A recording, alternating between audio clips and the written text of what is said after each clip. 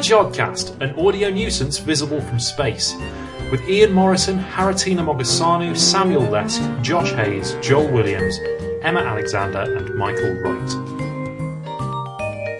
The Jodcast, September 2019 edition.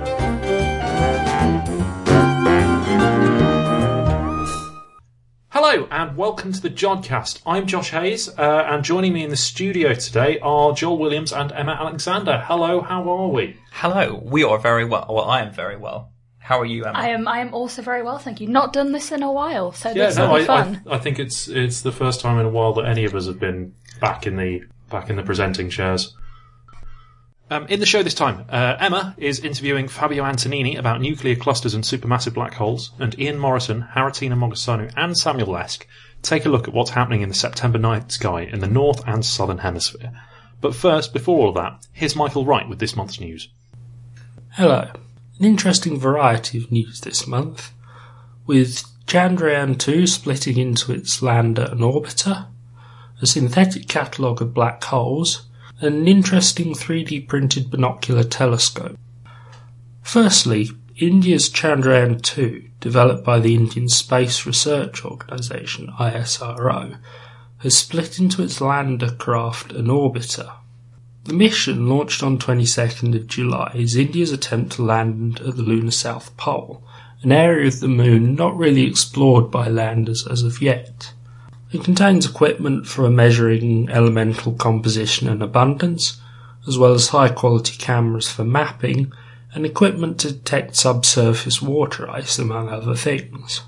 The lander has been performing manoeuvres to prepare it for this, with a lunar orbit insertion on August 20th to get it to an orbit of 114 by 18,072 kilometres in a large ellipse.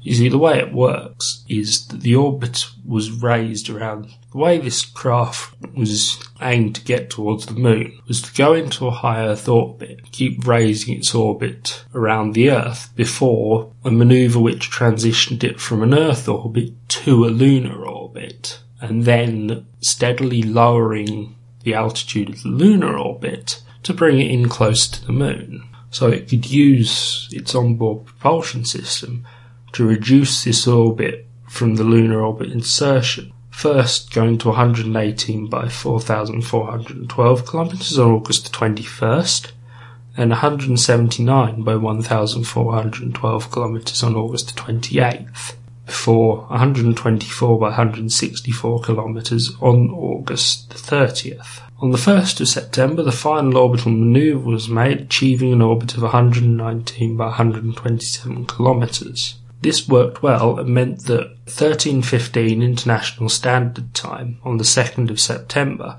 the lander could successfully be separated from the orbiter, where it will now attempt to gently fall in again, reducing its orbit and moving downwards, to make a soft landing on the Moon on September the 7th. This is so far good news. While the difficult job of landing is still to come, this successful set of manoeuvres and detachment will allow the astronomers to breathe a sigh of relief. Everything has gone smoothly so far, and with the lander detached, the bare minimum is that the orbiter is well set for science. It would be incredibly unlucky now if something bad was to happen to it. According to the ISRO, all systems are healthy, and both craft are faring well. And if you would like to see some footage of what has been done already, the ISRO website has some very good images of the lunar surface taken by their terrain mapping camera, which was of course taking images while this craft was in orbit. Also in the news was an interesting synthetic catalogue of black holes. Scientists Olejak, Berzinski, Bulik and Sobolewska have made a synthetic catalogue of black holes in the Milky Way. You see, at the moment, detecting black holes is very difficult. You've got gravitational wave detectors, which have found a few from things like mergers, and some are inferred from interactions with other objects, such as a binary companion. So when it comes to our next experiments in attempting to look for and find black holes in our galaxy, how do we get some idea of where to look and what we might find? Well, this paper is an attempt to use cosmological simulations and our knowledge of galaxies and stars to make a catalogue of the properties and numbers of black holes that we should expect in the Milky Way, roughly. There's been some research before getting figures such as estimates for the number of black holes that we expect in our galaxy and the number of those in binaries. And the authors have made an open access database containing useful statistical properties of black holes based on their cosmological models.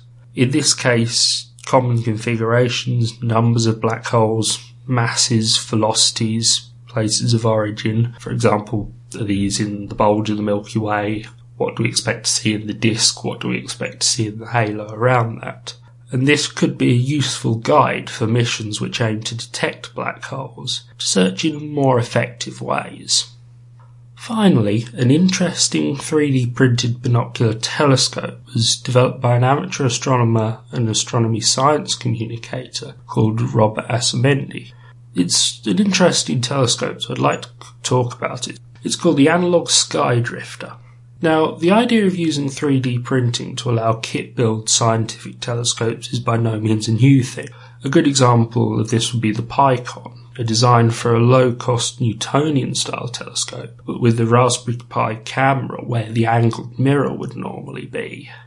Another example might be the Ultrascope project, which was aimed at making a fully automated robotic observatory using a mix of 3D printed and laser-cut parts, with an Arduino and shield to do the remote operation of the telescope. The Analog Sky Drifter is interesting in that it's a binocular telescope designed for ease of use. You see, binoculars are very useful when you're looking through them compared to a single eyepiece, and the design is something that is made to allow easy and fast focusing, comparable to the way you'd use a regular set of binoculars. Generally, binocular telescopes are less commonly made than single eyepiece designs, and if you think about it, you can see the reason why. You've got far more lenses to design, align, and put in place, as well as multiple components that are repeated and mirrored because of the fact you're using binoculars. And if you're an amateur astronomer in the past, trying to fabricate these with woodwork or metalwork skills would be incredibly time-consuming because you have to design everything twice. But with the advent of things like 3D printing and computer-aided design, this is far less of a pain.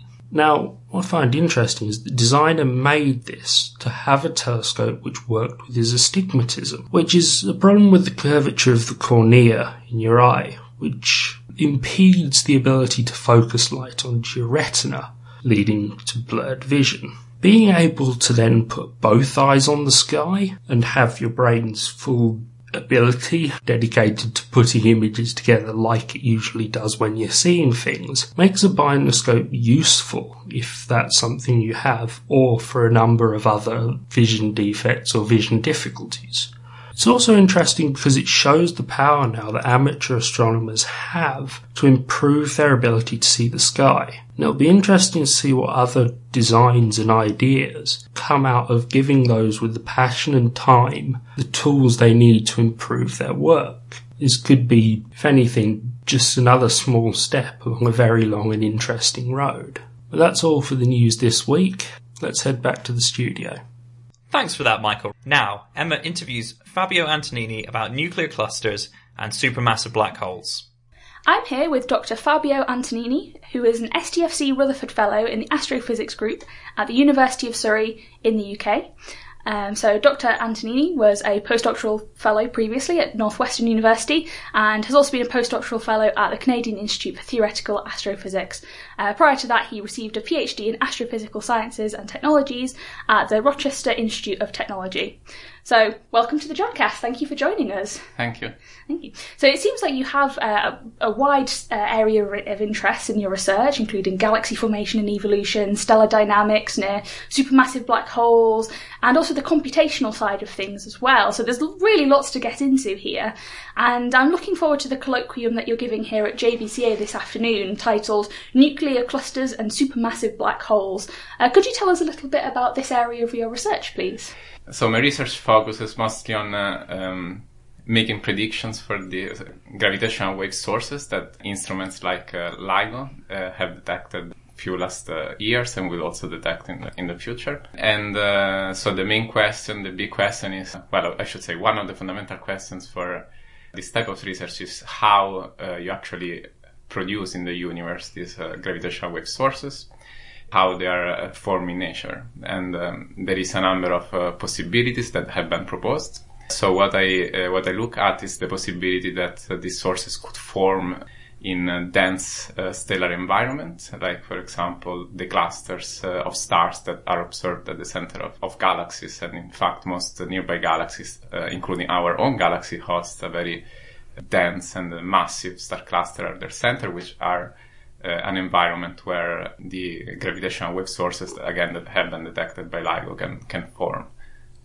So how has your research been impacted by the actual detection of these gravitational waves by LIGO? Because it was only a couple of years ago that actually happened. So what's the difference been in your research before and after those predictions came true? Well, that's a good question. So before, we didn't really know whether these sources actually so let's say first what LIGO actually has detected. So LIGO has detected the merger of two black holes spiraling towards each other and merging with each other. This was 10 binary black hole mergers plus one neutron star binary merger. So I focus mostly on the formation of binary black holes.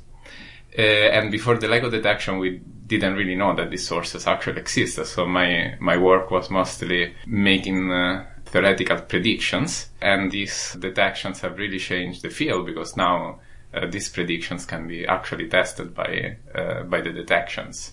And so my models before the detections were making some predictions, for example, for the masses, for the distance of these sources, where we should observe them, how often we should observe them.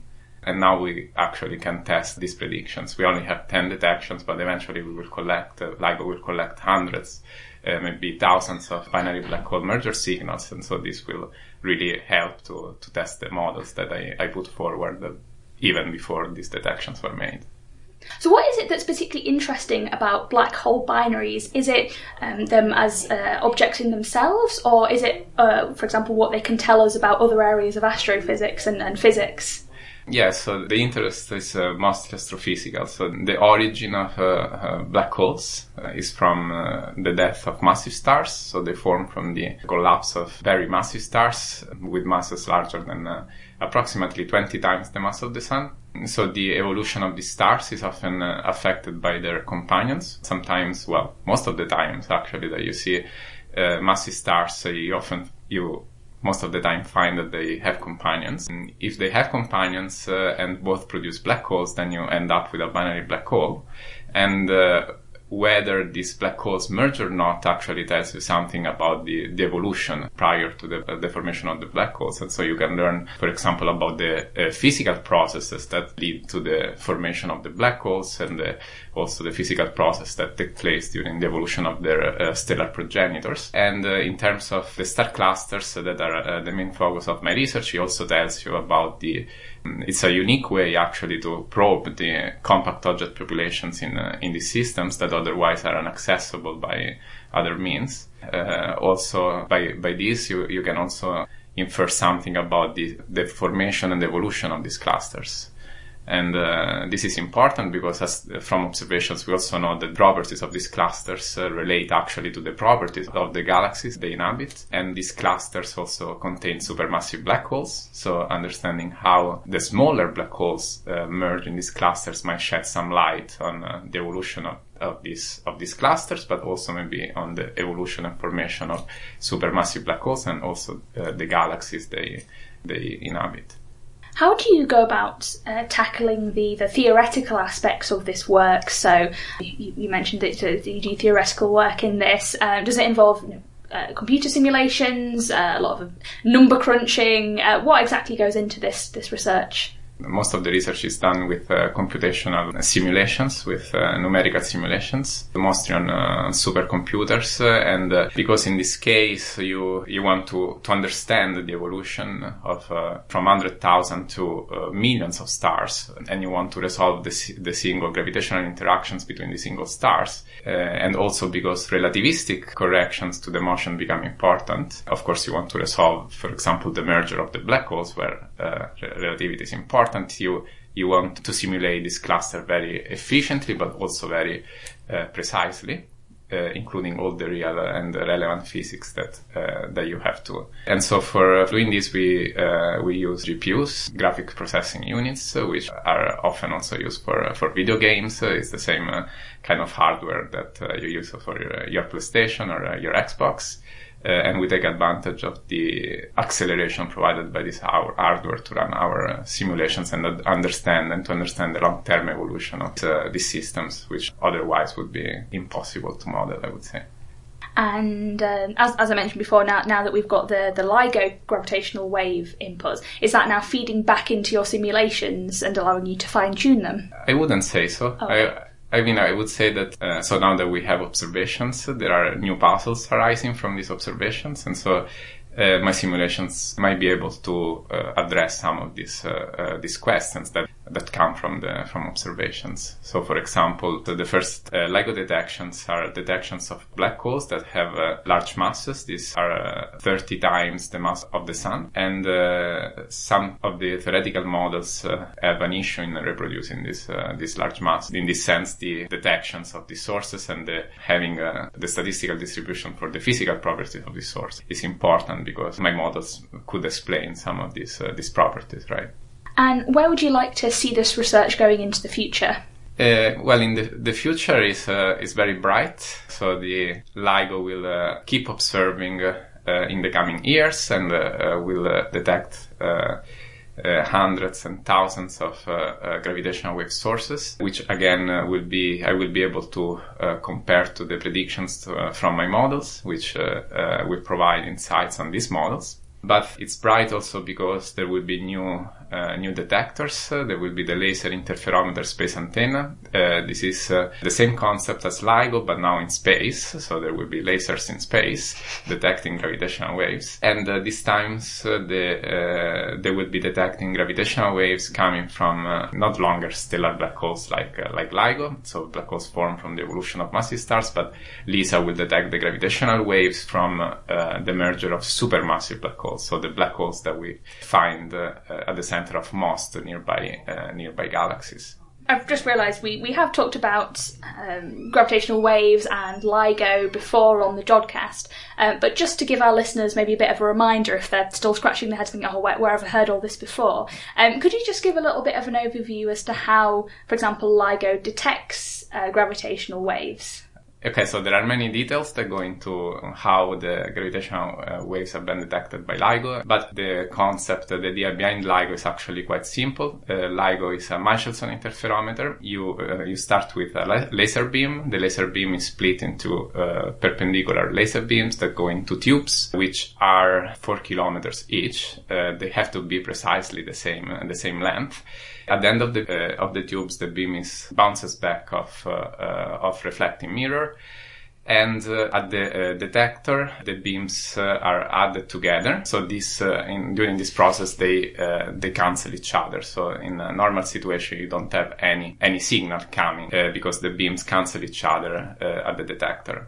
Now, as a gravitational wave passes through the instrument, through LIGO, this changes the length of the tubes and changes also the interference pattern of the laser beams. And so at this point, at the detector, you will detect some light, you will detect a signal, and you will detect gravitational waves. Just to go back to what you've talked about for your colloquium this afternoon, you mentioned something called the final parsec problem, which sounds very interesting. It's a very grand name. Yes. What is that problem, and how do you go about solving it? Yeah, so this problem has to do with the merger of supermassive black holes, and therefore is relevant for LISA, so the space mission that will be launched in 2030s. So it is really the problem is how to make two supermassive black holes merge in less than a Hubble time. So Hubble time is the Hubble time is the age of the universe. So you want these mergers to happen in less than a Hubble time, otherwise they would not be, of course, observable. This is a problem that goes back to the 80s, and it's really a prediction of theoretical and numerical models, which show that during the merger of two galaxies, the supermassive black holes contained initially at the centers of these two galaxies will not be able to merge in a time which is short enough for them to be detected by us. And so my work has focused on this topic, and more recently we have found a quite natural solution to the final parsec problem. And so now we think that actually this is no longer a problem, and the supermassive black hole binaries are able to merge in any galaxy merger remnant in less than a Hubble time. Which is good news for Lisa. Yes, good. You always want things to happen within the age of the universe, as you said. One thing that caught my eye when I was looking at your areas of research is that you also say that you're interested in the dynamics of exoplanet systems, which seems like a very different field from what we've been talking about previously. Could you talk a little bit about your interest there? Yes, I mean, it is, yeah, you're right. It is different, but it's still gravitational interactions between n bodies. So in this sense, it is not that different from what I'm usually doing with my research. And in this case, I'm looking at the formation of hot Jupiters. These are when we started to detect planets. The first detections were detections of very massive and gaseous planets like Jupiter, but instead of being like many AUs away from the sun, these Jupiters were found very close to their host star, and so this represents really a puzzle because we don't know how to form such big planets at such a short distance from the star. And so my research focuses on this topic and how to form hot Jupiters in these systems. So it's a case of applying very similar techniques to your other work, but just in a slightly different astrophysical context. Yeah, exactly. Yeah, it is a very similar numerical framework, but applied to another and different astrophysical environment. I'll just ask in general, is there anything else that you're working on at the moment, or that you have worked on previously? We're working on something very exciting right now that I think it is very exciting, which is the evolution of massive stars in multiple systems. So observations of massive stars, this is again a result from observations, show that most of massive stars, which again are the progenitors of the stellar black holes or neutron stars that we observe with LIGO, are not single, but they are in binaries or even in higher multiplicity systems, so they have often companions. And so what we are finding is that the presence of these companions really changes in important ways the evolution of the stars, and this wasn't taken into account before. And now we're investigating how this process can affect the evolution of massive stars, and maybe how the interaction between an inner black hole binary and external companions can lead to the formation of black hole mergers. And of course, whether this can explain at least a fraction of the LIGO sources. So is this what you're going to be working on going into the future then? Yeah. This is something I have already worked on, and results are very encouraging, but I will keep working on it in the coming years for sure. Do you do anything relating to the black hole in the centre of our galaxy? Yes, it's actually the topic of my PhD thesis, so you can ask me. Yeah. So what did you do for your PhD on the central black hole? So at the center of our galaxy, there is a very massive cluster of stars. This is much more massive than all the other clusters that we see in our galaxy, like, for example, globular or open clusters. The mass of this cluster is 10 million solar masses, so there are approximately 10 million stars in this cluster. And to give you an idea of the densities in this cluster, the closest star to the Sun, Proxima Centauri, is about 1 parsec from the Sun. In the same distance, from the center of the galaxy to 1 parsec, there are approximately 1 million stars. So this means that in this environment, dynamical interactions, gravitational interactions between stars and black holes are very important. Another important ingredient is that in the center of our galaxy there is a supermassive black hole. And in fact, observations of the galactic center have shown that there is approximately 20 young stars. These are called S-stars. They are B-type main sequence stars, so they're very young, approximately from 10 to 100 mega years old. So much younger than our sun, and their orbital periods around the galactic center are only from a few tens of years to hundreds of years. So two groups, one from the UCLA and one from the Max Planck Institute in Garching, have tracked the orbits of the stars over the last 20 years, and the study of these orbits has actually provided with a very strong empirical evidence for the presence of a black hole at the center of our galaxy. And I would say that actually this is the strongest evidence for the existence of black holes in the universe. And so my work was aimed to understand how the supermassive black holes affect the long-term evolution of the stars and black holes in the galactic center through gravitational interactions. Brilliant. Well, I think I'll wrap it up there. Thank you ever so much for joining us again on the Jodcast. Thank you. It's been a pleasure, and I look forward to your colloquium this afternoon. Thank you. Bye. Thanks for that, Emma. So now we come on to my favourite part of the podcast, because it's the part where we get to chat and mess around. But the odds and ends. So we can start, I think, this episode with Emma. Sure. So what have you got for us? We've got some space drama. Ooh. Got a bit of space gossip. Or just, I don't know. It doesn't have to be gossip, but here we go. Spossip. Spossip. That is the worst word I've ever heard. Spossip. Thanks for that, Josh. Spossip. Anyway, the European Space Agency has said that it has had to make an emergency manoeuvre of one of its Earth science satellites in order to avoid a potential collision with a SpaceX Starlink satellite. The ESA Operations Twitter account documented its collision avoidance manoeuvre, which happened on the 2nd of September. It involved ESA's Aeolus satellite, which is the first satellite mission to acquire profiles of the Earth's wind on a global scale. It's got a single instrument, a Doppler wind lidar, which apparently can probe the lowest 30 kilometres of our atmosphere, so really important stuff for weather monitoring. So it's not something you'd want to collide with and take out, but it turned out there was the possibility of that happening with one of SpaceX's Starlink satellites, which we have discussed on the Jodcast before, I think back in June, after they'd first launched. So Emma, can you just remind us what Starlink is? Yeah, so they're a so-called mega constellation of satellites launched earlier this year by Elon Musk's private space company SpaceX. So initially 60 were launched, but there are plans of deploying up to 12,000 with the aim of providing a new space-based internet communication system.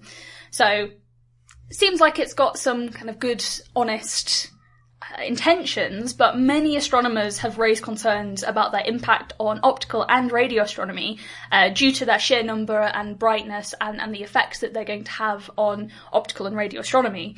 And a key part of this is that unlike most satellites, they can autonomously change their orbits, meaning that their motion is hard to predict and compensate for in your observations. Okay, so Aeolus was on a known trajectory, is what we're saying, and then SpaceX satellite had it changed trajectory, or was there what exactly was going on with? Yeah, so at first it wasn't clear. So a lot of this played out over Twitter, and at first Twitter, that well-known place for talking about your satellite. I mean, hey, it's where ESA first started talking about it, and it's where a lot of the discussion took place. So yeah, initially it was a bit suspicious because this all happened at an orbit of 320 kilometres, which is lower than the usual Starlink orbit. So that was initially a bit suspicious. Is this satellite defunct? Have they lost control of it? But it turns out it could have been purposely lowered to that altitude to test low altitude satellite satellite controllability. And calculations suggested that Aeolus would have passed within 10 kilometres of Starlink 44, which was this satellite, which 10 kilometres seems quite a long way away, but in terms of satellite distances, that's very, very close. Yeah, it's not the error bar on that is comparable. You don't want to be messing around with it. I think, because I saw some of this, so they were saying that the odds of collision were about 1 in 1,000. Exactly, yeah. So there's a threshold of 1 in 10,000 that they say is a safe collision risk level. But yeah, no, it was 10 times that, calculated to be 1 in 1,000. So yeah, 10 times the threshold for an avoidance maneuver. Okay, so and this definitely was a deliberate, like was it definitely this test? Because I saw something similar that was theorizing that it was a satellite that had it had failed in its original launch and it was being deorbited. And so there was concern that actually SpaceX themselves didn't actually have any control over where the satellite was going. That is one of the theories, and it could have been that. It could have been that it was a sort of a controlled test of a lower altitude. So have SpaceX not confirmed? The only communication that there's been from SpaceX on this so far was they sent a very short email to the European Space Agency, apparently, to let them know that they had no intention of moving their Starlink satellite, basically implying that it would have to be ESA that moved their satellite if they wanted to do that. Oh, good. So we've got a private company who are doing whatever they want in space now, telling international space agencies what to do. Well, obviously we don't know the full details of this. It's all still very speculative at the time of recording. It is unusual. Some people have thought that the European Space Agency have made this into a thing and have tweeted to announce this avoidance manoeuvre, because they also say that they performed 28 collision avoidance manoeuvres last year, mostly to avoid defunct satellites that are out of control, just the general space junk that we have orbiting the Earth. So it's a bit, don't quite know why this one in particular has been singled out. But it definitely raises a lot of these questions. As we put more and more satellites up for both scientific and commercial purposes, what is the protocol in these situations? And who gets to decide the rules? Because, ideally no one country or organisation owns space. Yes, and I think, so my point of view of that is that of those two agents, of those two organisations, ESA are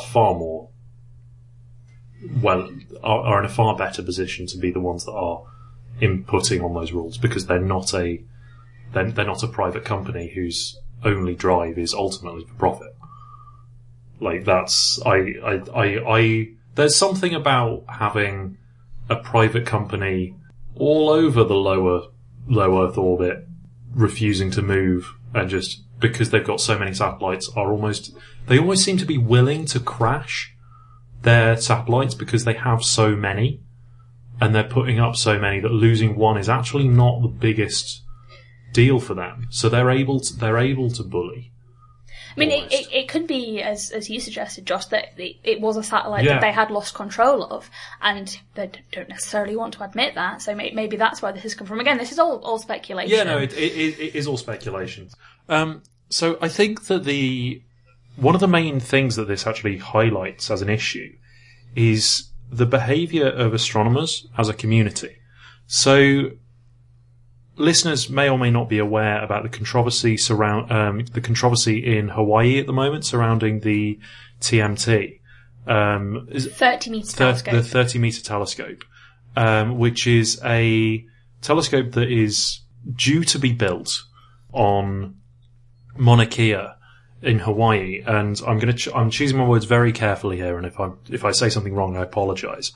But this, so Mauna Kea is, to my understanding, it's sacred land to Hawaiian natives, and there are ongoing protests about whether or not the TMT should be built there at all. And so there are people who are blocking construction and who are like sort of generally making it so that the telescope can't be built. And the reaction from some of the astronomical community has been to say, well, you're in the way of progress, and you're kind of like, the telescope must be built, and it must be built here. And the way that kind of behaves is sort of as if astronomers own the sky, and that we have the absolute divine right to say, no, we must build here, we must have access to the sky at all times. And I think the thing with Starlink is that it has this sort of noble cause behind it of internet for all, as Emma said. But it's perhaps not being, the astronomers' reaction to it is to say, no, you're in our sky. When actually what we should be saying is, no, we share this sky with you.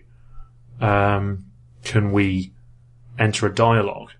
But it's two-way, right? So we need to, as a community, accept that things like Starlink will eventually go up. Like, whether or not it's now, whether or not it's later, that will happen. But we need to work with these people. But similarly, they need to work with us. And I think that's the thing that upsets me most about this story, is that given the opportunity to say, hey, sorry, we've messed up here, can you move your satellite? Which is like, you know, a normal human way to word we're not moving our satellite, rather than we're not moving our satellite. Given that opportunity, SpaceX didn't take it, and that's a problem for me. And I think it's all parties in this whole debate need to actually realise that no, this is a shared space.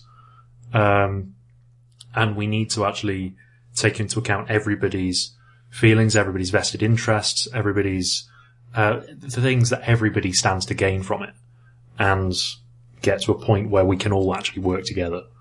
Okay. So I hijacked the end of that, Emma. Sorry. It's fine. I think these discussions are really important to have, and we are getting to the point where, with the satellites, we are filling the sky of satellites, and we need to put policies in place. We need to have these discussions now to establish protocols and hopefully move forward from there and move forward to a productive future full of lovely scientific things, and we're all happy together and there's no politics involved whatsoever. What a wonderful positive note to end on. The concept of no politics. Wouldn't that be lovely? Joel, have you got anything equally cheery for us? Yes. Oh, that was not the answer I was expecting. I wouldn't say it's cheery. I think it's pretty exciting. But that's because I have a particular. I like things that are space exploration-y. Let's put it that way. So NASA. This is still about satellites, interestingly enough. But NASA on August 23rd confirmed that their deep space atomic clock that they launched in June 2019 has successfully activated. Now, the aim of this deep space atomic clock is to test the technology for autonomous deep space travel. So the idea with this atomic clock is it gives you really good timings and allows you to measure distances really well in space, because you bounce a signal from where your atomic clock is to the Earth and back, and use the time it takes for that signal to travel there and back to measure the distance you are from the Earth. And what this allows you to do is, rather than using the lengthy normal process of communicating with a station back on Earth, them working out what the time is there, working out what the time is on the spacecraft you've sent, and then communicating that information in order to allow the spacecraft to establish where it is in the solar system, this would allow you to do it in a much quicker and much more autonomous way. So this is with the aim of, at some point, sending some deep space autonomous mission out into the solar system that would be able to much more easily navigate itself through the solar system without having to have as much human control and interaction. So by having a clock on board the spacecraft itself that we are confident is accurate, you're then able to pre-program routines or whatever, like maneuvers. Yes. So that you don't have to sort of keep checking. Yeah, the idea is that the spacecraft can actually figure out where it is on its own. Current autonomous spacecraft usually get told where they are by some home base or home station. Okay. So NASA communicates to the spacecraft where it is right now, whereas it would know where it was itself and would be able to plan its own route much better. So you say that most satellites currently... Not satellites, but so probes, spacecraft, deep space kind of spacecraft. The alternative to that, I think, is using star charts and sort of mapping from the positions of stars, correct? Yes. Yeah, but that's much more complicated, and you have to also correctly predict where the positions of stars will be in the future. And I remember that was a problem for the Rosetta spacecraft, because as it was getting closer into the comet it was visiting, all the dust that was around, it looked just like stars, and it confused Rosetta's navigation systems, if I remember rightly. Don't quote me on that. So the potential I see is that you don't have to necessarily just bounce this signal off Earth, right? You can bounce it off any object to work out your distance to that object, and therefore also avoid collisions with, say, unknown asteroids. So it's the signal is being sent from the probe. So the signal, it's being sent from the atomic clock. Or the probe itself, and then it uses the atomic clock to determine how long it took to send and receive said signal. So it's space sonar. Yeah, it's basically space sonar. It's very simple. It's a very simple idea. It's just it requires such an accurate clock to work, and that's why you need something like an atomic clock, which has a really high precision and generally won't lose time, like say a pendulum clock. It wouldn't work in space because a pendulum clock requires a gravity to. Yeah. Josh was gesturing at me because I was going to say something, but then I was just going to say space sonar, sponar, which would not have been a particularly great. Why? Why would you do this? Spossib. I had an actual question, and Sponar has completely thrown me. Sponar has thrown you. Stop this. So the satellite that NASA are testing it on, is this in low Earth orbit at the moment, or so where is it? Oh, that is a good question. Because I presume they've not thrown it away. No, it is in orbit, is what this article says. Okay, presumably around Earth. Yeah, it's in orbit around Earth. I don't know if it's in low Earth orbit. I think the idea is to send it further and further away, so increase the radius of its orbit, just to test the technology, see if it continues to work well and precisely as it gets further away from the Earth, with the aid of, with the aim of testing the technology in deep space. Do we know how long they're expecting this to take until we see it deployed on future missions? Well, I think with all pathfinding missions like this, you don't really have an idea in mind as to whether you will be able to even deploy it. You need to test the technology and see whether it's actually something useful, or whether actually it was a good idea that actually isn't practically that helpful. So if it turns out to be practically useful, then the other thing we don't know about the timing is what deep space missions, autonomous deep space missions, NASA has lined up or even funded in this. Sounds like it would be a very far future technology that would be used in much late, deep space missions to come. But those deep space missions are very much unfunded, right? We don't, the NASA's funding is they budget yearly. They don't know what's coming in maybe 10, 20 years time. They don't know what their budget size is in, say, 10, 20 years time. That's very dependent on what the federal government says their budget's allowed to be, for example. And so that was very carefully put. Well done.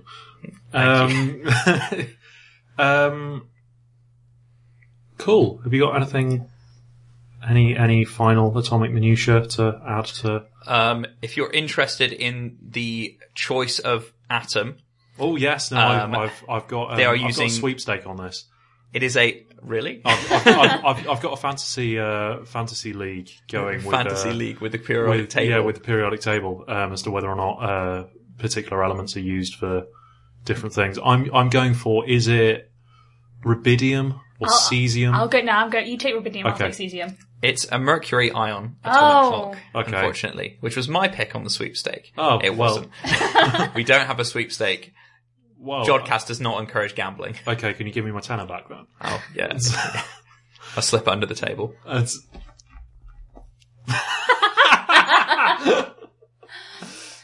Okay, That's me. that's you. You're That's done. me. Moving on. Brilliant. So, finally, in what Joel maintains is a tradition of whenever the two of us are on, I'm going to talk about Star Trek without ever really having watched any of the traditional Star Trek things. So Why do you do this? because I like to watch you twitch. So there is in Star Trek, and quite often with any space sci-fi based program, there's often like the ability to scan for life. So you're in orbit around a planet, and someone says, are there any life forms on the planet? Like, how do we do that? Like, in my head, that was always kind of like an infrared camera. Like, and you just sort of look for heat signatures. And then I kind of thought about that a little bit more and was like, oh, actually, but what if everything's lizards? At that point. So it's not just a life scanner; it's an intelligent life scanner. Well, so no, it's a life scanner. I preface all of this with it's a new technology, and new thoughts that have come about that might actually be how these sci-fi pointed at a planet, does this have life on it? How these technologies might come about. So, to start with, I need to sort of talk about what it is we look for on planets. So if we're looking for life, normally, well, right now, we kind of look for what we call biosignatures. So things like oxygen, things like water, things like methane. So these are all, a lot of these are what we call organic molecules. And we call them that because they are required for life, as we understand it. So all life on Earth requires water. But they can exist without it. So you can have water naturally forming, you can have methane naturally forming, oxygen can exist without biology. And so actually using those molecules to say there is life on that planet isn't accurate. And on the flip side as well, how sure are we that life needs water, that life needs oxygen? Are we very Earth-centric in this? Are we thinking, well, we've got the sample size of 1, we know that life needs X, Y, Z here on Earth, therefore we assume we must need it elsewhere in space as well? Yeah, it's a fair point. The sort of astrobiology counter-argument to that is, well, we've got to start somewhere. We have no evidence for life of any other kind, and there's even the question of like, would we know that we were looking at it? So we kind of have to work with what we know. And what we know is that there is a way to look at the molecules that are actually used by life, and biological processes, and see how they interact with light. So there's a type of polarization called circular polarization, which is if you look at some light, it's either left or right-handed circularly polarized. And we have ways of measuring whether or not some light is left or right or a mixture of the two and in what proportions they are. We can do that. Joel is nodding because this is basically what he does with the CMB in a nutshell. But there are then, to move away from astronomy very quickly and look at chemistry, if you put together a load of atoms into a molecule, some of those have what's known as chirality, which is where they're made up of the exact same atom. So the structure is the same, the components are the same, but the structure is mirrored. So you have what are then known as left and right-handed molecules. So there's no way to rotate one to put it on the other. You would have to reflect it in a mirror. And naturally, you get left and right-handed versions of the same molecule appearing at the same frequencies, the same amounts. But biology screws this up. So all of the amino acids in humans and most mammals and most living things are left-handed. And so any amino acids that you see are far, far more likely to be left-handed because it's just favoured by our biology. Chiral molecules can you can measure their abundance by looking at how much circularly polarised light you have. So a left-handed molecule produces left-handed light, and a right-handed molecule produces right-handed light. And so if you were to look at the light coming from a being reflected by a planet or a source, but being reflected by something, by looking at the amount of circularly polarized light you have, you can tell whether or not it's organic. And so there's a paper that came out looking at this, and the people that did it, they came up with it. They tested it in a lab. They got some ivy leaves and sort of like looked at the light that was being reflected by them and measured the amount of circularly polarized light and found that there was a bias towards left-handed. And then that bias kind of decayed as the leaves decayed. And so they went onto the roof of their building. And there was a nearby sports field that they pointed their scanner at and saw absolutely nothing. So this is in the Netherlands. And they kind of watched it for about 3 days. And then eventually someone went, shall we just go and have a look? And it turned out that it was one of the few sports pitches in the Netherlands that uses artificial grass. Oh my days. Yeah, and 3 days and they didn't think to go check. I don't know the exact timescales involved. Okay. On an episode of Star Trek. It's AstroTurf again. Yeah, it's AstroTurf. But they then tried this on a forest that was a few miles away instead and just immediately saw the signals. So they're working now on designing an instrument for the ISS, to try and map the circular polarization, that they see on Earth, to try and work out what you might then actually see if you were looking, at Earth from a much further away, and how do all those signals blend together, so that you would then be able to try and look at an individual exoplanet, and look at the circularly polarized light coming from that. It seems like quite a big jump to go from looking at a forest a few miles away to looking at an entire planet light years away. Oh, yes. There is also surely... So the concern would be, are there things that would sit in between us and the exoplanet that would also generate circular polarizations? Yes, but you can check that by looking at the host star, right? So the light from the host star would go through the same medium. So you can remove all of that. So you would be able to, after a bunch of data processing, just get down to the raw signal from light being reflected from the host star by the planet, and then seeing the circular polarization of that light. The problem there, as raised, is it's a heck of a jump. So the amount of light being reflected by the exoplanet is tiny. It's about 10 billion times fainter than the host star. So realistically, is this only going to be on planets that we can already directly image? So no, it won't just be on planets that we can already directly image, because by the time, and it's similar to Joel's point of like these blue skies things, we have no idea when we're actually going to start using them. The problem with directly imaging exoplanets is that you've got to be really, really far away, and those planets are generally not in the habitable zone, so they're not actually desirable targets for this technology anyway.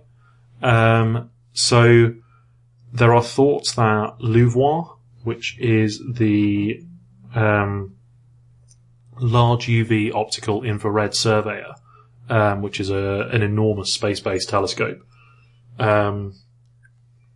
which is it's still a concept, but the proposal has a mirror diameter 6 times wider than the one the Hubble Space Telescope. So we'd be able to do quite a lot with it. Something like that, which would probably launch in, say, the mid-2030s, would be something that we could do with, do exoplanet, circular polarized light exploration with. Alternatively, we could look closer to home. So we actually talk about, whether or not, extraterrestrial life exists elsewhere in the solar system. So take Europa or Enceladus moons. If you actually took one of these detectors and aimed it at these moons, would we see circularly polarized light from them?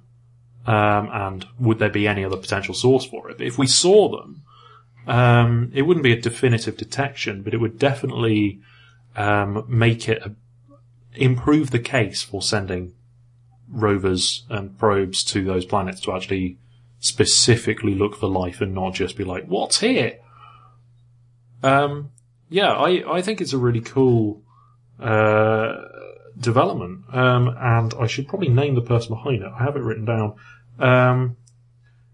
Frans Snick, who is an astronomer at Leiden in the Netherlands, and a co-author.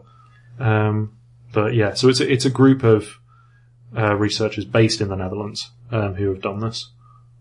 That's really interesting. So we're not miles and miles away from being able to point telescopes at relatively nearby objects and saying it's life, Jim, but not as we know it. Yeah, pretty much. And from here on out, all astronomers will be known as Jim or Jim Spock. Do you want me to just list Star Trek characters? Yeah, well, no, I want more a female version of Jim. Jemima. Jemima? I don't know. Anyway. The Jodcast with Jim, Jemima, Jim, Jemima. Jim, Jemima.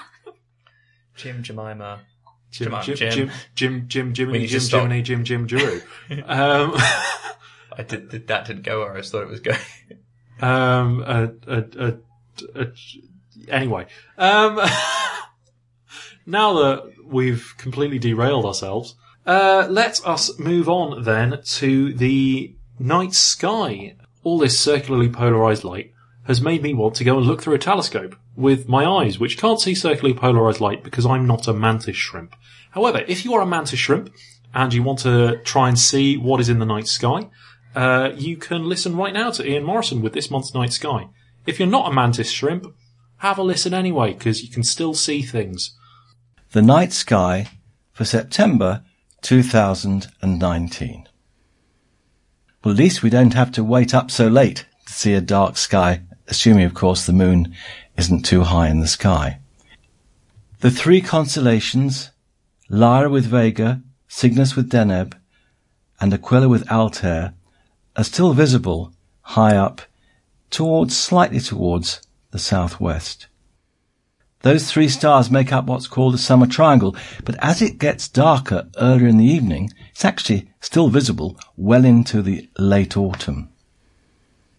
And as I've often said, if with binoculars you start at Altair, the lowest of the three, and work your way up towards Vega, about a third of the way you might come across a nice little asterism. It's formerly Brocchi's cluster, but we all call it the coat hanger. It looks like an upside-down coat hanger. Over to the left is a rather faint but rather sweet constellation called Delphinus the Dolphin. Now moving over and rising towards the south as the evening progresses is Pegasus, the upside-down winged horse. It gives you one way of finding the nearest giant galaxy to us, Andromeda. If one starts at the top left-hand corner of the square of Pegasus, which is actually in Andromeda, it's called Alpheratz, go to the left one star, around a little bit to the next bright star, then fork right 90 degrees to another fairly bright star, and the same distance again. Even with your eyes on a dark night or with binoculars, you should see a fuzzy blob, and that's the Andromeda Galaxy. Now high above Andromeda is the constellation of Cassiopeia, and the three rightmost stars form a V, and that's another way to find Andromeda. Just follow the angle of the arrow and you will actually find the Andromeda Galaxy. So some nice things to see in the southern sky during the month. Well, what about the planets? Well, we don't have a great number of planets to see because three of them are essentially behind the sun. But the other night I observed both Jupiter and Saturn low in the south towards the southwest. Jupiter shines on the 1st of September at magnitude minus 2.2, falling a bit to minus 2 during the month. And it can be seen in the south as darkness falls. As the month progresses, its angular size drops from 39 to 36 arcseconds, but that's still pretty good. So you can see features on the surface like the Great Red Spot and the bands, the equatorial bands. And on the night sky page, just search for night sky Jodrell, I give a list of the rather few times when it's dark that the Great Red Spot, becoming rather less great nowadays, will be facing the Earth. It's now moving eastwards again, having stopped its retrograde motion back in August. So it's moving away from Antares in Scorpius, initially lying some 7 degrees up and to its left. Sadly, it's heading well towards the southernmost part of the ecliptic. So as it appears in twilight, we'll only have an elevation of around 13 degrees. With such a low elevation, atmospheric dispersion will take its toll. And as I saw the other night, you get a little bit of colour fringing. There's a device called an atmospheric dispersion corrector you can buy for just over £100. It uses 2 prisms to try and compensate for the effects of the atmosphere. And that would probably help you improve your view of the giant planet. Now Saturn, it crosses the meridian, so it's highest in the sky, but still only around 13-14 degrees, at around 9 p.m. BST as September begins. Its disk is 17.6 arcseconds across, and the rings, which are still nicely tilted from the line of sight, span some 41 arcseconds across. And by month's end, it'll be best seen around 8 p.m, when lying just west of south. During the month, the brightness falls from plus 0.3 to plus 0.5, and the angular size drops to 16.9 arcseconds. Again, lying in the southwestern side of the Milky Way, it's at the lowest point of the ecliptic, and sadly it will take some years before it rises up to higher elevations. But I could suggest that you travel down to Australia, New Zealand, or South Africa, when both Saturn and Jupiter are very high in the sky. Mercury passes behind the Sun, and that's called superior conjunction, on the night of September the 3rd, 4th, so will not be visible this month. Likewise, Mars, which passes behind the Sun on September the 2nd, lies too close to the Sun to be visible. We'll have to wait until about the end of October to spot it in the pre-dawn sky at the start of its next apparition. Though Venus went behind the Sun on the 14th of August, sadly by month's end it will be setting in the west-southwest about 30 minutes after sunset, but will be very difficult to see due to the fact that the ecliptic is at a shallow angle to the horizon, so Venus will have a very low elevation. You might well need binoculars to spot it, but please do not use them until after the sun has set. Well, finally, a few highlights. Well, I've mentioned Saturn, and on the night sky page it talks quite a bit about Saturn. It rotates quickly with a day of just 10.5 hours, so it bulges slightly, appears a little squashed. Like Jupiter, it does show belts, but their colours are muted in comparison. And the thing that makes Saturn stand out, of course, is its ring system.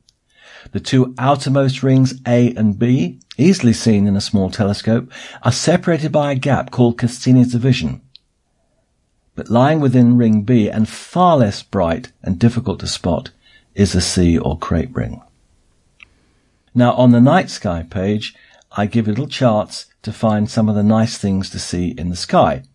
I've mentioned the globular cluster in Hercules M13 and the double-double in Lyra. 2 stars which with binoculars appear as a double star, but with a telescope under good seeing, each of those 2 stars is itself a double. Later in September is a good time to look high in the southeast towards the constellations of Cassiopeia and Perseus. Just into the border of Perseus is a rather lovely pair of clusters called the double cluster. Little smudge, perhaps with your unaided eye, or with binoculars or a small telescope, can look very pretty. And then down in Perseus is the star Algol, called the Demon Star. It's an eclipsing binary system. Now, normally, the pair has a steady magnitude of plus 2.2. But every 2.86 days, this briefly drops to magnitude plus 3.4. 2 times when you might just spot that in universal time are on the 12th at 23:43 and the 15th at 20:31. It is a month, given a smallish or medium-sized telescope, to find Neptune.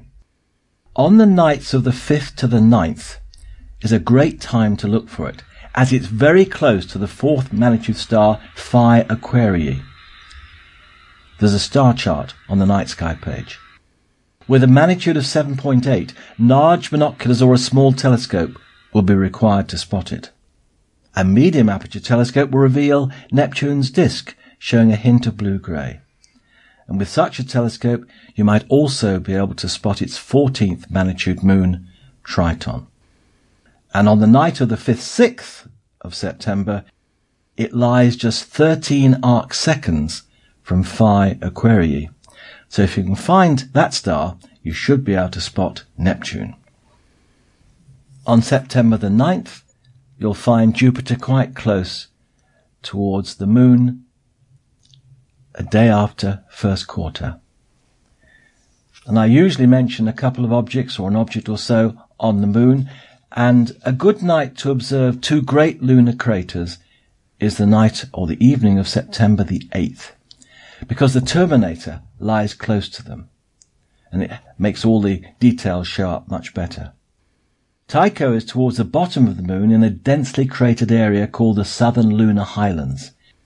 It's a relatively young crater, which is about 100 million years old, has a diameter of 85 kilometers, and is nearly 5 kilometers deep. Copernicus, on the other hand, is much older, at about 800 million years old. It lies in the eastern Oceanus Procellarum, beyond the end of the Apennine Mountains. It's 93 kilometers wide and nearly 4 kilometers deep, and is a classic terrace crater. With a telescope, you can actually see the walls stepping down like a talus. With a telescope, you can actually see the walls stepping down like a terrace. And both, of course, can be seen with reasonable-sized binoculars. So I do hope, now with darker skies and hopefully some clear skies, we haven't had many of those in August, I must say, you'll have a chance to have a look at our lovely Northern Hemisphere sky. Thanks for that, Ian.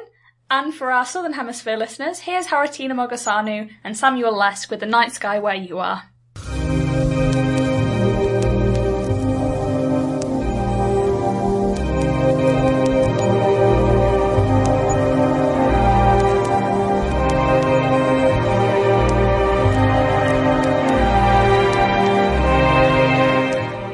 Kia ora from New Zealand. Hi everyone. We're here at Space Bliss at Cat Observatory holding galactic conversations from the heart of Wellington in the Southern Hemisphere, my favorite place to be, with the music of the amazing Rian Sheehan, our Wellingtonian star composer. I'm Haritina Mogosanu. And I'm Samuel Leske.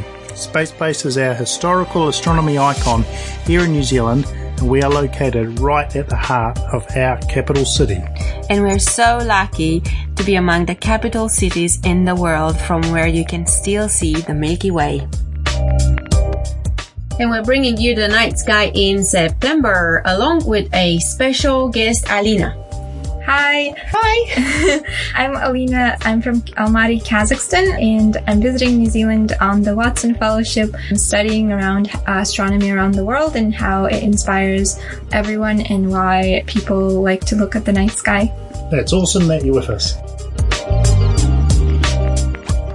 Did you know that on the 23rd of September, in the Northern Hemisphere, the seasons change, but here in New Zealand on the 1st of September, it becomes spring and we say goodbye to winter. That's because in the Southern Hemisphere we've got a heap more ocean than land. And did you also know that you can spot more than 4 planets in the sky in September? Wow. Prepare your telescopes. If you don't have telescopes, Join us at Space Place at Car Observatory, where we have telescope viewings every Tuesday, Friday, and Saturday nights, clear skies. Or if you missed Sam's course, Telescope 101, we will have another Telescope 101 course in December. Or prepare your binoculars. A little bit about September. So September comes from the Latin word septem, which means 7. This is because in the old Roman calendar it was the 7th month rather than the 9th as it is today. The old Roman calendar used to only have 10 months until Julius Caesar introduced a new Julian calendar with 12 months. Which he named after himself.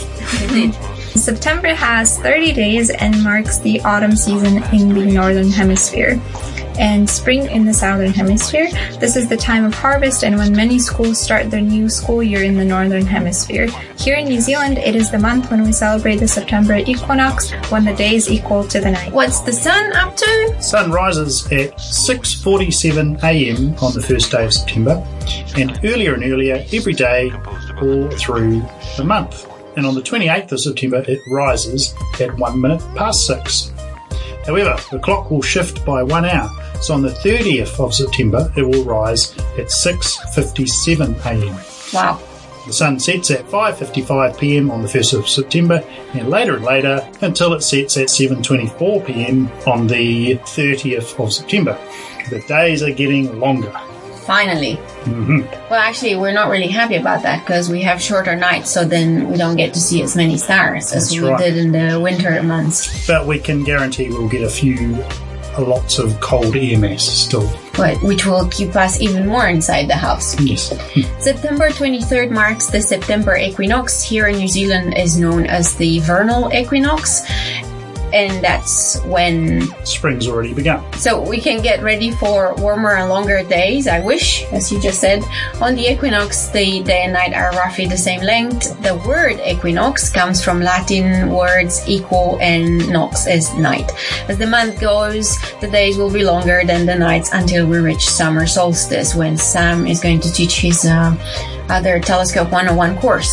The equinoxes occur only twice per year, so this is a very special astronomical event of the year, and you experience it every September. In September, the sun transits the zodiacal constellation of Leo, and then moves into Virgo on the 17th of September, where it stays until October the 31st. The zodiacal constellations are those stars visible behind the plane of our solar system, about 8 degrees each side of the ecliptic. This is why we say they form a band in the sky called the zodiacal band. Since the sun is transiting both the space we call Leo and Virgo, it means we cannot see the stars in these constellations because they are behind the sun. So don't look through the sun. You'll go blind. Unless you've got a solar telescope and it's well maintained and you know it is in tip-top condition. But then you can look at the sun. What if it isn't? Well, then don't look through it because you'll go blind. Okay. So the sun in Virgo means only one thing. Opposite the sun, that's 180 degrees on the other side of the zodiacal band, is Pisces. Pisces will rise just after sunset and will be visible all night long. In September, the constellation of Scorpius is the fishhook of Maui that drags the Milky Way down from the sky here in Aotearoa. And we still get to admire the amazing galactic center and the Milky Way kiwi inside it. We'll talk about Scorpius in a moment. Many cultures and languages have various names for the Milky Way. In Kazakh, the Milky Way is called Kush-Jolu, meaning the bird's road. In addition to the Milky Way, if you're stargazing from somewhere with very dark skies, you can spot what is called a zodiacal light. It's a cone-shaped light that stretches from low on the horizon along the ecliptic. The ecliptic marks the plane of our solar system, bearing the zodiacal constellations. The ecliptic is a great circle in the celestial sphere representing the sun's apparent path during the year, so called because lunar and solar eclipses can only occur when the moon crosses it. The zodiacal light is the light that we see reflected from dust and ice particles in the plane of our own solar system. How cool is that? So in the sky, we can see both the galaxy that we inhabit and the solar system, two completely different scales. Yeah, it's amazing. This month you can see many planets, both with just your naked eye and with the help of telescopes or binoculars. We continue to see Jupiter near the constellation of Scorpius throughout the month of September in the evening sky. Jupiter is the largest planet in our solar system and mostly consists of gas. It takes Jupiter about 12 years to make its way around the Sun, so coincidentally we can see Jupiter in different zodiacal signs around the ecliptic each year. Next year, look out for this planet near the constellation Sagittarius. That's why in the Chinese zodiac, each sign lasts for a year. It was based on Jupiter's observations. Some Kazakh books say that Jupiter used to be named Yesek Kırgan, which translates as literally someone who killed the donkeys. No. And this was based on a legend where the merchants had to move the cattle from one village to another, and they had to do it when Venus rose in the morning sky. However, they've mistaken Jupiter for Venus, and they left too early, so their journey was too long and all the donkeys died. But some people don't believe that could be the sort of explanation or the name for Jupiter, so they think that Jupiter actually means Yeske Kıran, which means the ancient star. Wow, so must be a lot of donkeys in, or maybe not donkeys anymore. Wow, they got them mixed They're up. gone. Yeah. Saturn. We can also enjoy the view of Saturn this month again. Near Sagittarius, Saturn, with its magnificent rings, continues to grace us with its presence. You can easily see the rings through a telescope here at Space Place. But unfortunately, you cannot discern the rings with just your eyes. And Galileo Galilei tried to look at those rings with a telescope. He thought he saw ears on poor Saturn.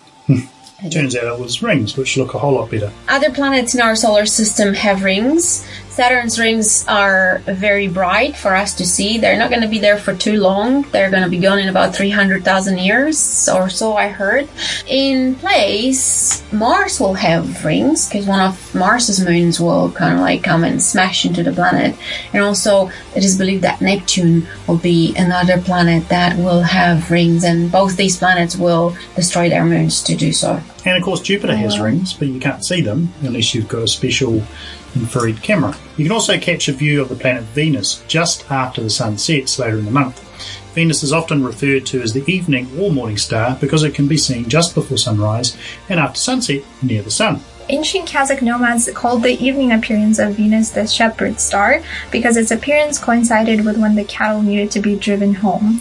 On the other hand, the morning Venus was called Shulpan, and it was associated with a young woman and the foremother of the Kazakhs. Venus is also joined by Mercury in September, although much fainter. You can see Mercury paired close with Venus later in September, also right following sunset. Mercury is the closest planet to the Sun in our solar system and can be difficult to observe, but it's possible if you time it right. It's actually quite bright, so it's quite not too bad to see. You just got to know where to look. Interestingly, Mercury is the closest planet to Earth on average because it's so close to the Sun. You would think would be Mars. Yeah. Or Venus, But most, actually. but most of the time, those ones are like the other side of the Sun. Right. Yeah. There's a little trick. So bit of Venus trivia. is the next closest planet to Earth. Yeah, yeah. Or Venus is theoretically, when they're very close, the closest planet to Earth.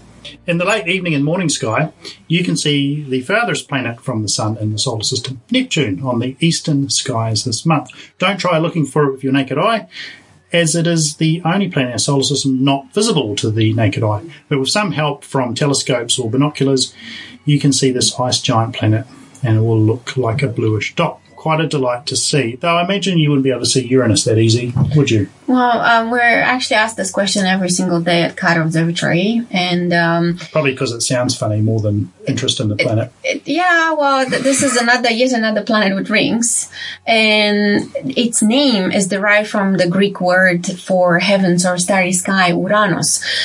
It's actually an amazing planet if you look at it. First of all, it's got this beautiful aquamarine color. And it wheels around the solar system like a bicycle wheel. They should have stuck with George, though. George, yeah. Then we wouldn't have had all of those jokes. The first name of planet Uranus was George. As Alina said, it would take a whole separate podcast to talk about Uranus. Yep, it's quite a remarkable planet, but we only have so much time. So I would just recommend looking out for it yourself and seeing this planet and thinking of all the unique features that it has. Scorpius, Centaurus, and the Saturn Cross.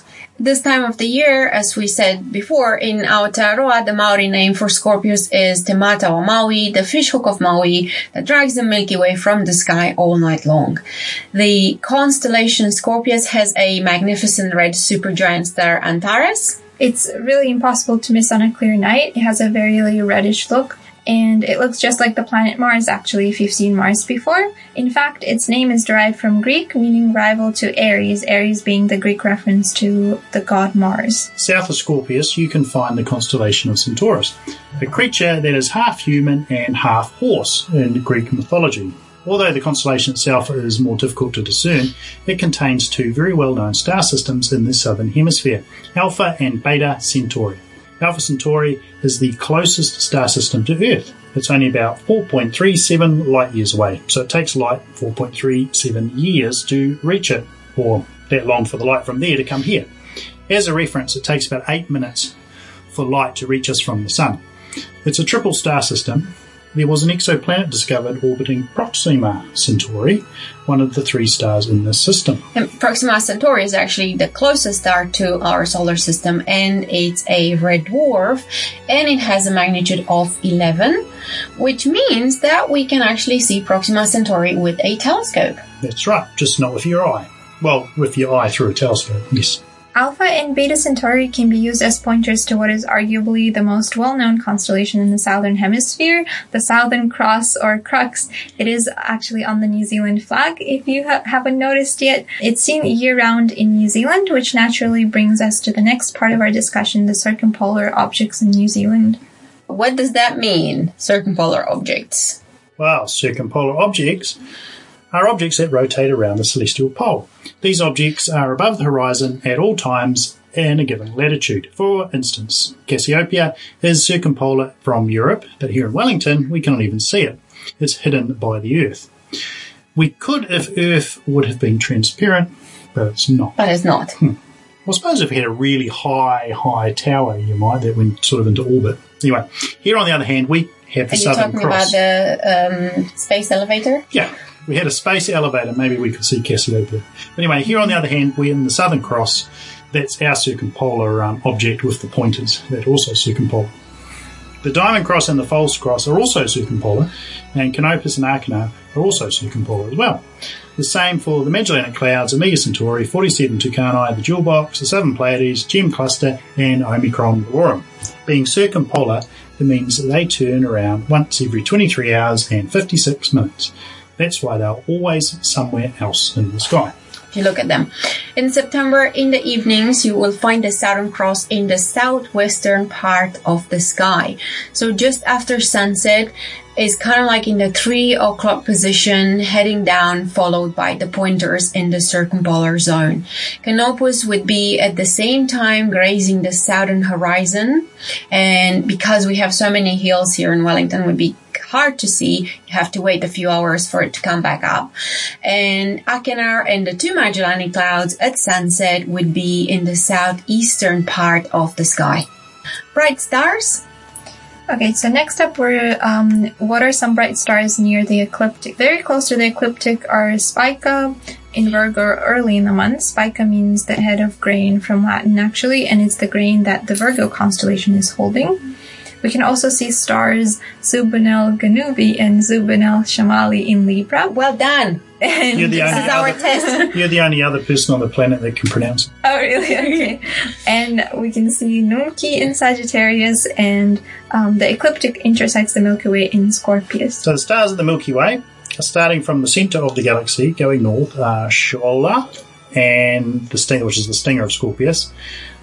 Atria in the Triangulum Australe. Why are you putting all these ones on we can't even pronounce? Well, yeah, we have to. You know. Right, other bright stars. In the north, we can see the bright star Altair in Aquila, the constellation of the Eagle, the triangle-shaped constellation in northeastern skies. Canopus, of course, is there, the brightest star in the southern hemisphere, continues to shine bright and can be seen near the horizon in the southern skies. And, of course, as our listeners can hear, it absolutely doesn't matter how we pronounce the stars because their names were invented very, very long time ago, so we don't even know what these people meant. Yeah, and they probably weren't that great at spelling.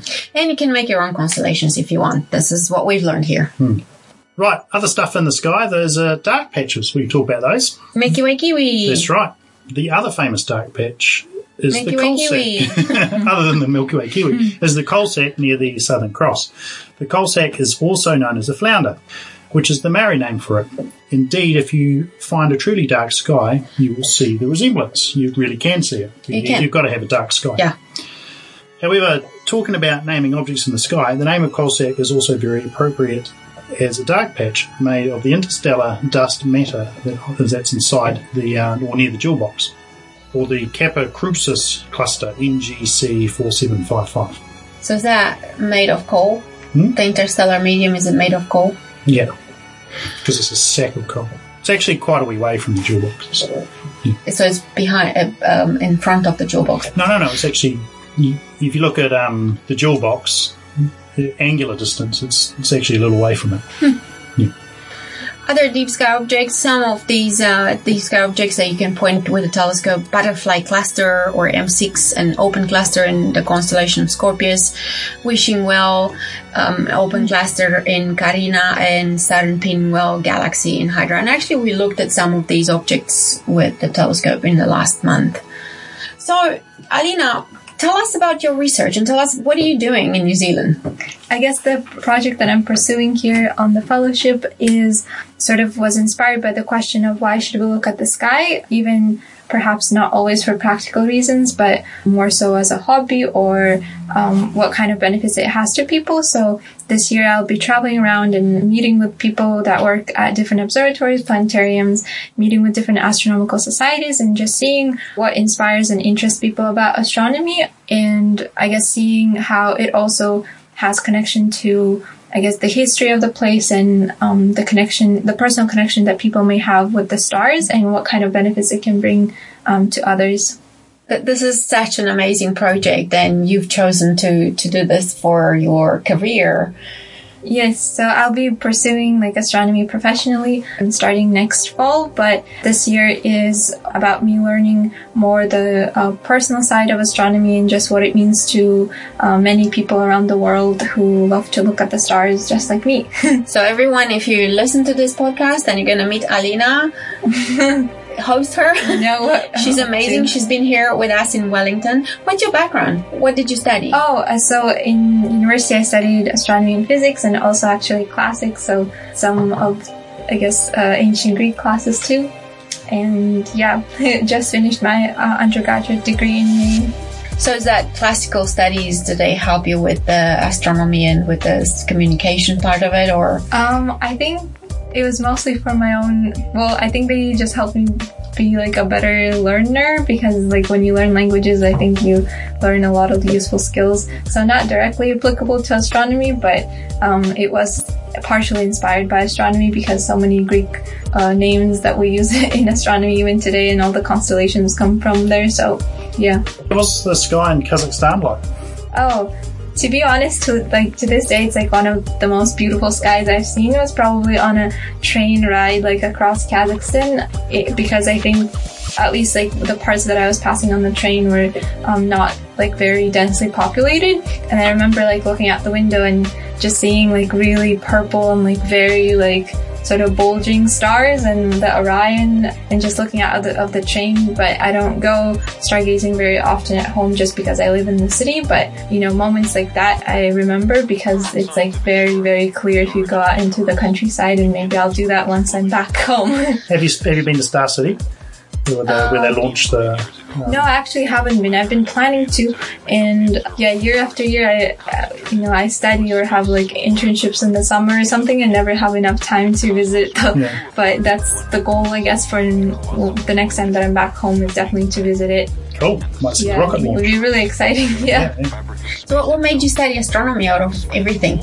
I think, it's definitely the big questions. I kind of got into astronomy more through my early interest in math and then physics, and then I wanted the more sort of bigger picture questions, and that led to astronomy. And also I grew up, hearing about Yuri Gagarin, who was the first man in space, and even though he wasn't an astronomer, he was an astronaut, that kind of inspired some thoughts about something related to outer space.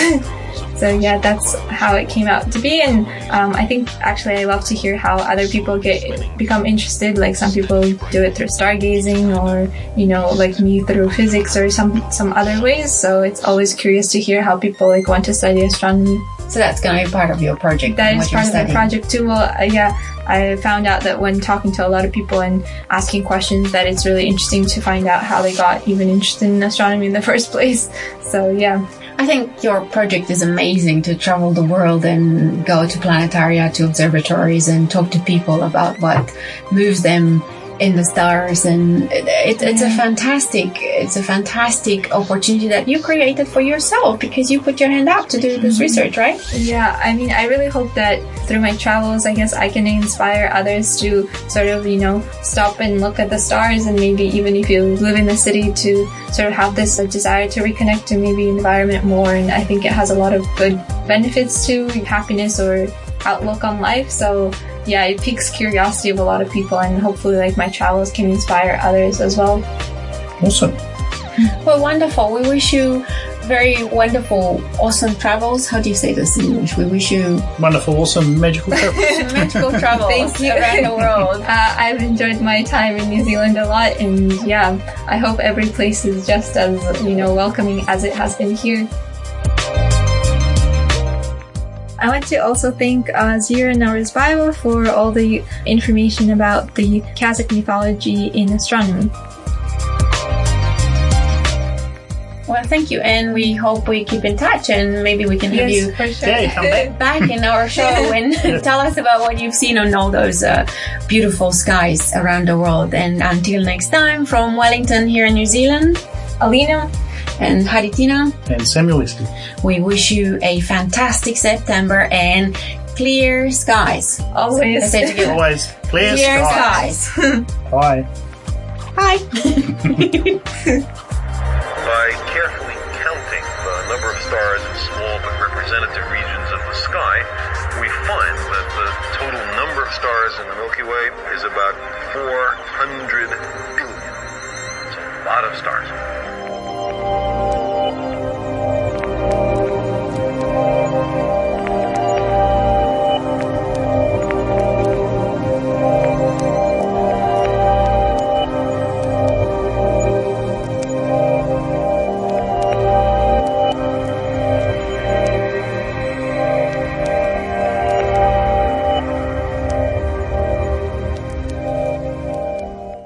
Thanks for that, Haritina and Sam. And now, on to the feedback.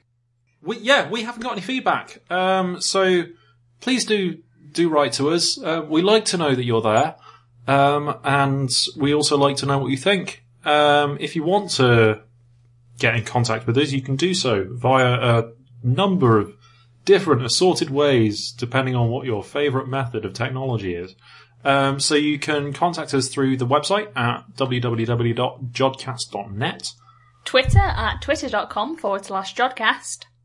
Facebook at facebook.com/Jodcast. YouTube at youtube.com/Jodcast. Flickr at flickr.com/groups/Jodcast.